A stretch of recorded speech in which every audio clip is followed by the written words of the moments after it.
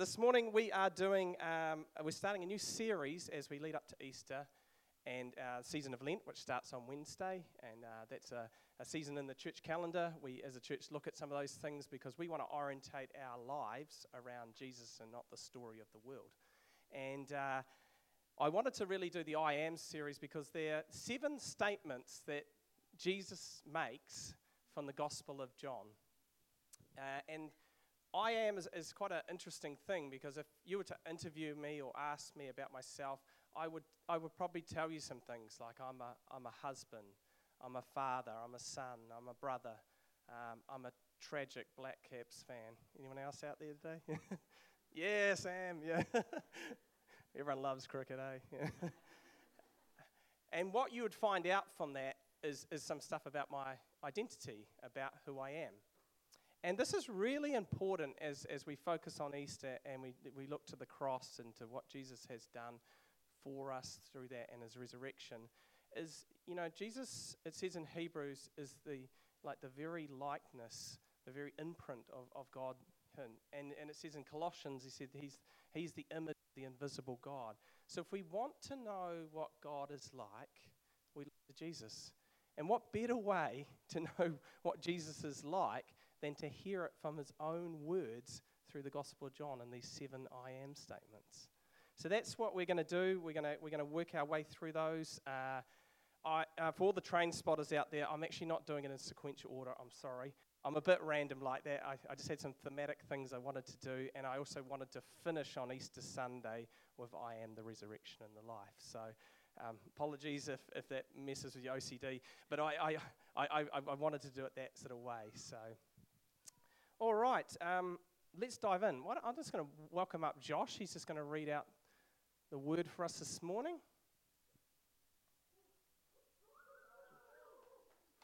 Why don't we just stand out of respect for the word of God. Good morning, everyone. My name is Josh.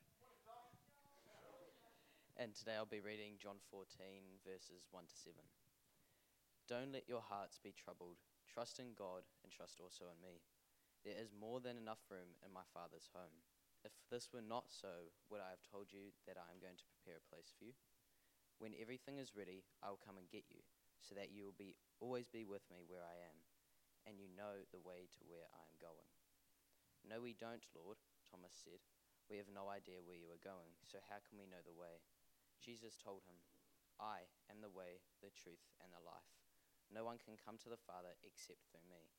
If you had really known me, you would know who my Father is. From now on, you do know him and have seen him. Thanks, Josh. Yeah, Father, we just thank you for your precious word. And Lord, we pray that we would hear you speaking to us this morning and that you would be proclaimed in this place. In Jesus' name, amen. Yeah, take a seat.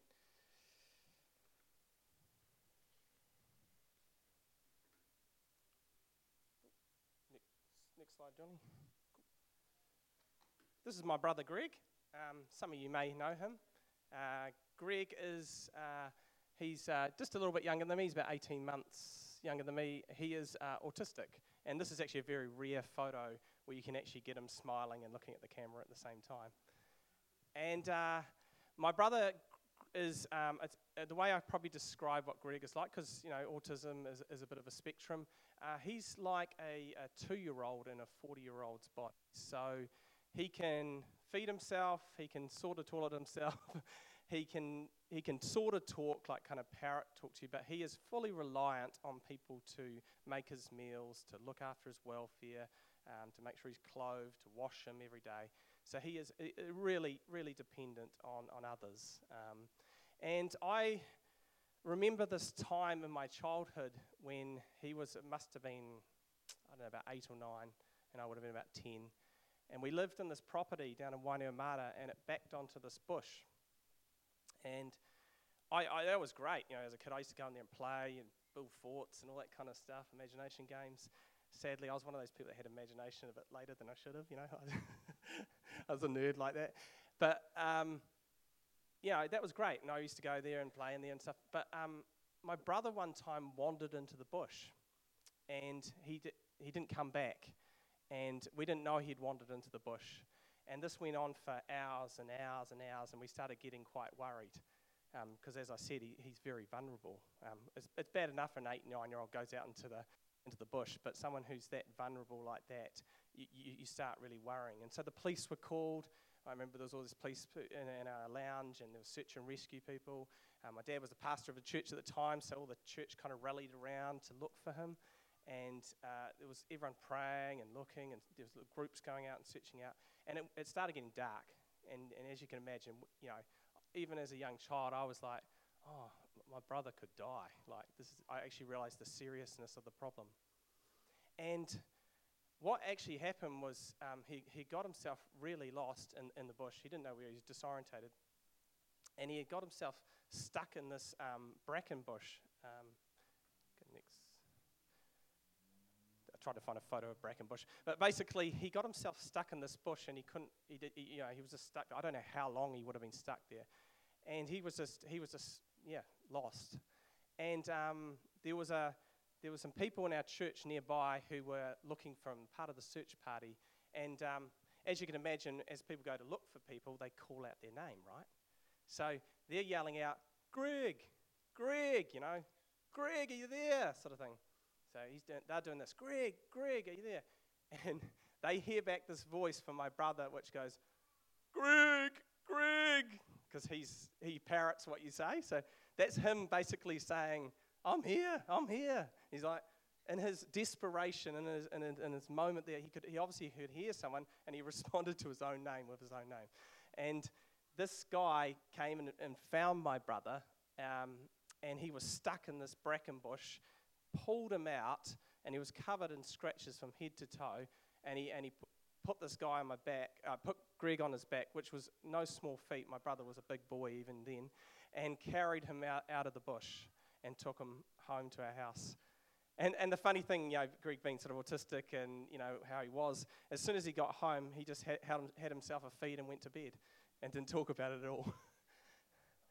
But I say that story this morning as a bit of a picture, a bit of an analogy of being lost. Because when I look at that situation with Greg, I can't help but think that that's how often we are in life, eh? That we've lost our way, we're disorientated, we're in the dark, and we're stuck in some sort of thing that's holding us from moving forward. Whatever that is, it could be sin, it could be brokenness, it could be things that you have done, it could be things that have been done to you. But you are caught and you are trapped in something, and it's hurting you. It's horrible, and you are longing to be found. You are longing to go home. And what a beautiful picture there of that guy, almost a Christ-like kind of reaching down, picking my brother up out of his situation and carrying him home. And that's really the kind of the picture I want to give you guys today as we go into this I am statement, is that's what it's all about. That's what it's always about. It's about God coming to bring us home. Isn't that good news? In a broken and hurt world, there is a God that loves you, that wants to bring you home. So let's just jump into a bit of context. You just want to go back a slide, Johnny? Oh, no, sorry. Forward. Yep, great. Okay, so the context of this passage is that this is at the end of John's Gospel, and it's called the Farewell Discourse because Jesus is pouring into his disciples, his apprentices, his students, all this teaching before he's about to go to the cross. And this very passage we're reading about, they've just had the Last Supper. So he's washed their feet. This is the night before he's about to go to the cross. So what he's saying here is really, really important, and he is pouring into his disciples. Now, they would have been anxious because there's some stuff was starting to go down. Jesus had actually just shared that one of them was going to betray them, which was Judas, and Judas had kind of got the hint and gone out the door. So already the disciples are down to 11, and they're anxious and worried. They would have been worried about what was going to happen to Jesus because he's talking about, I'm going away. And they know that Jesus has caused all sorts of controversy and stirred all sorts of things up. They would have been aware that he was going to get in big trouble with the religious authorities and potentially die. And I think there was probably a little bit of self-preservation, just putting myself in their shoes. I'm sure they were worried about themselves as well. Like, what's going to happen to us? Like, are we going to be affected by this? Are we going to get, whipped or worse, killed? Like, what's going to happen to us? And so there would have been an incredible amount of anxiety and stress in that room, I imagine, at that point. And into that moment, Jesus speaks these words. Next slide. Let not your hearts be troubled. Isn't that the heart of Jesus? He knows what's going on within us. He knows what we're worried about, what we're anxious about. He sees our situations. He's not an indifferent God. He knows what's happening in our nation at the moment. He knows what the pain people are going through. He is a personal, relational God who knows everything about us. And in this very situation, he sees their anxiety, he sees their trouble, and he speaks these beautiful words. Let not your hearts be troubled. Believe in God, believe also in me. In my Father's house are many rooms. If it were not so, would I have told you that I go to prepare a place for you? And if I go and prepare a place for you, I will come again, and I will take you to myself, that where I am, you may be also. This is a very, if you go to a lot of, I was going to say if you go to a lot of funerals. If you go to a funeral, not that it's like a social thing on your calendar, you will notice that this passage is used a lot for good reason, because what Jesus is talking about there is eternal life. He's talking about the life we can experience now and forever. And so he is putting their hearts at rest to tell them, guys, there's a bigger picture here. You're part of a bigger picture. You think I'm just going to die, but there's actually a bigger picture. They just can't fathom. And we have the benefit of, we get to read it sort of in hindsight, because we know what happens, We've got all the spoilers that Jesus rises from the dead, and we're like, come on, disciples, get it together, Can't you see the big picture? They didn't really get it.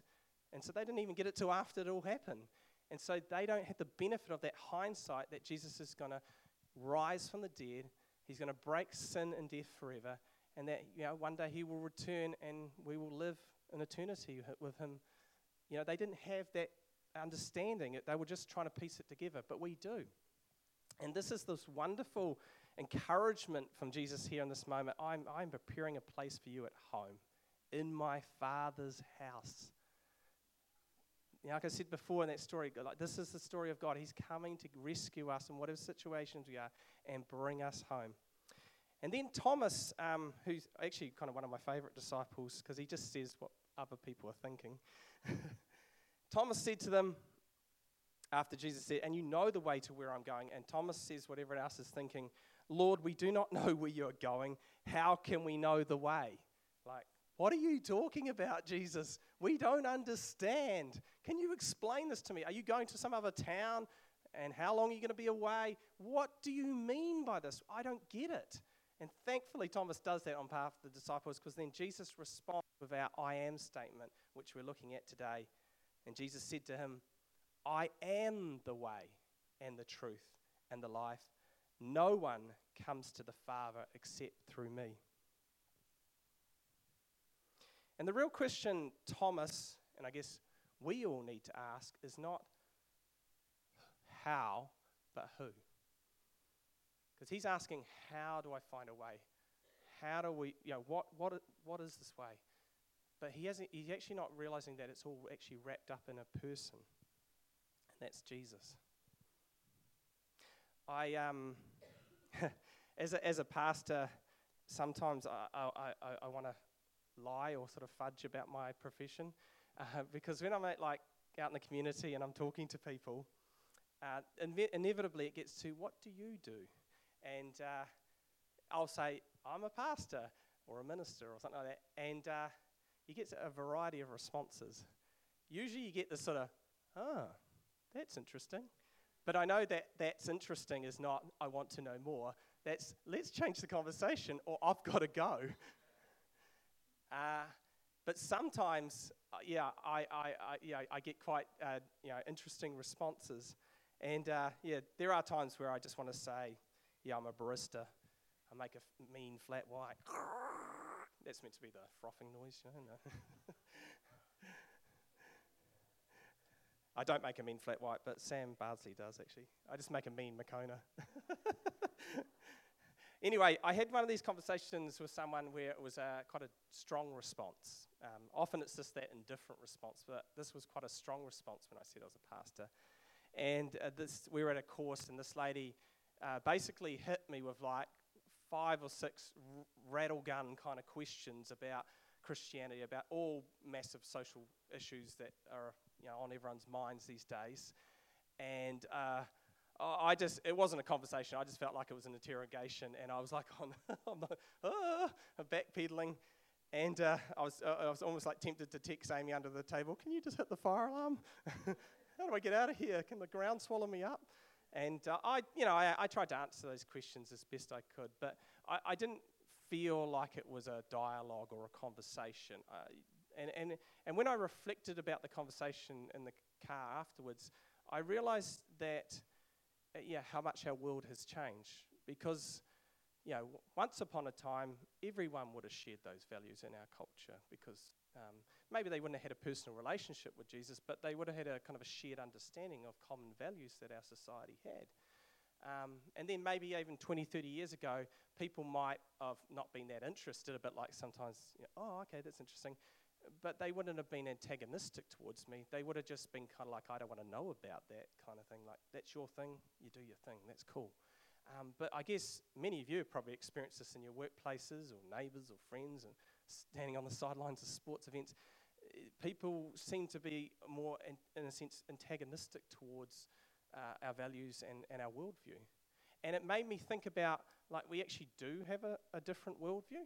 Like, there are some commonalities in our society, but we actually do believe different things. And the more and more our society becomes more secular and sort of leaves a lot of its Christian heritage, those values are going to clash more and more, and you're going to feel it more in your workplaces.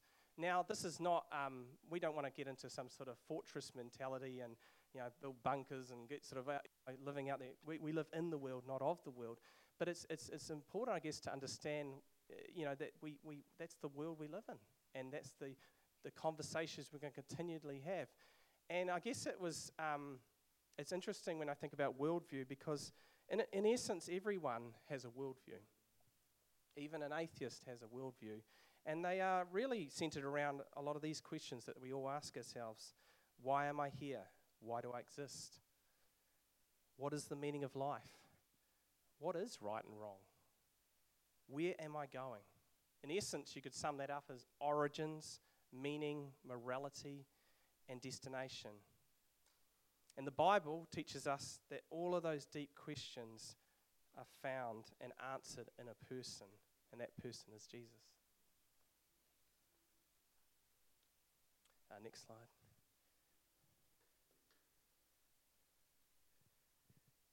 Jesus isn't just a way, he is the way. He embodies the way to the Father and home. And he isn't just truth, like a good philosophy or teaching, although, Jesus' teaching is, I believe, the most incredible in the world. He is the truth. And I like when you look at the Greek behind truth, it's almost closer to our word like reality. And I like that he is the ultimate reality. Like, we live in a kind of a sub-reality, but he is the ultimate reality that underpins the whole universe, everything around us. And we can't perceive that with our 5 senses normally, but he is the ultimate reality. I find that bit in John's Gospel so interesting, that bit where Pilate is questioning Jesus. And at the end of it, he says, "What is truth?" And the irony of that question to Jesus is that he is actually saying to truth, to the ultimate reality, what is truth? He can't. It's right in front of him, but he can't see that Jesus is the ultimate reality over everything in our world. I find that just so interesting. And I guess, we have come to know the truth. We know Jesus, if you know Jesus today, but a lot of people just can't see it. It's like there's a blindness there. They can't see the ultimate reality that is Jesus. He is the very meaning of life and the source of all life. And I like that when it talks about life, it says in John as well, you will have, that you'll have life and life to the fullest. It's this idea of abundant life, that Jesus is the source of our life. Everything about our life is connecting to that ultimate reality that is Jesus, and then receiving that source of life from him every day, now and for eternity. And it is really what our thirsty souls need. The restlessness we feel, the ache that is in our soul, is only satisfied by Jesus. St. Augustine said, "Lord, you have made us for yourself, and our hearts are restless until we find our rest in you." Do you feel that restlessness? Do you feel that ache that's in our society? There's a big hole, there's a big God-shaped hole that can only be filled by God. It's a restlessness that's in us that we crave union and communion with Jesus. But most people don't know that, and that's part of our role as his hands and feet to share that good news of Jesus, that he is the way, that he is the truth, he is the life, he is the way to the Father, he is the way to go home. That's our role that we play as Christians.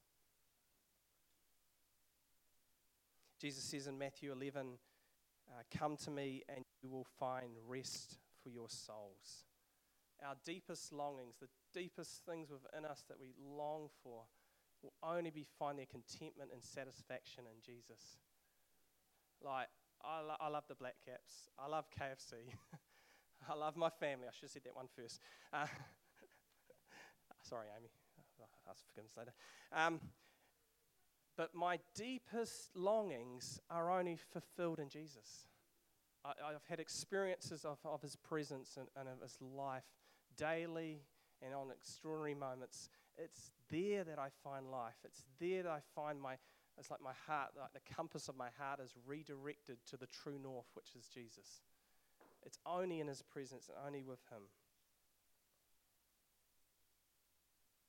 The good news, whānau, is that we can experience that today. So we don't need to wait for eternity. We can actually experience that right now. We get the perfect version of it in eternity, but we can actually have that right now. That Jesus that has been looking for you your whole life, that he longs to rescue you from whatever situation you're in, whatever bracken bush that's holding you back, that's got you trapped. He wants to reach down into that situation and lift you up and throw you on his back and take you home. I'm going to finish with this little passage from The Silver Chair by C.S. Lewis. Do you want to just go? Thanks, Johnny.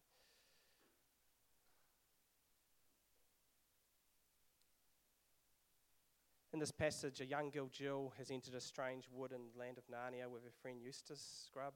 Due to poor judgment, she finds herself alone and separated from Eustace. She is very thirsty and is walking in search of water. She finds a stream but stops dead in her tracks. And this is what Lewis writes. "Are you not thirsty?" said the lion. "I'm dying of thirst," said Jill. "Then drink," said the lion. "May I? Could I? Would you mind going away while I do?" said Jill. The lion answered this only by a look and a very low growl. And as Jill gazed at its motionless bulk, she realized that she might as well have asked the whole mountain to move aside for her convenience. The delicious rippling noise of the stream was driving her nearly frantic. "Will you promise not to do anything to me if I do come?" said Jill. "I make no promise," said the lion. Jill was so thirsty now that without noticing it, she had come a step nearer. "Do you eat girls?" she said. "I've swallowed up girls and boys, women and men, kings and emperors, cities and realms," said the lion. It didn't say this as if it was boasting, nor as it was sorry, nor as if it was angry. It just said it. "I daren't come and drink," said Jill. "Then you will die of thirst," said the lion. "Oh dear," said Jill, coming another step nearer. "I suppose I must go and look for another stream then." "There is no other stream," said the lion. Why don't we stand?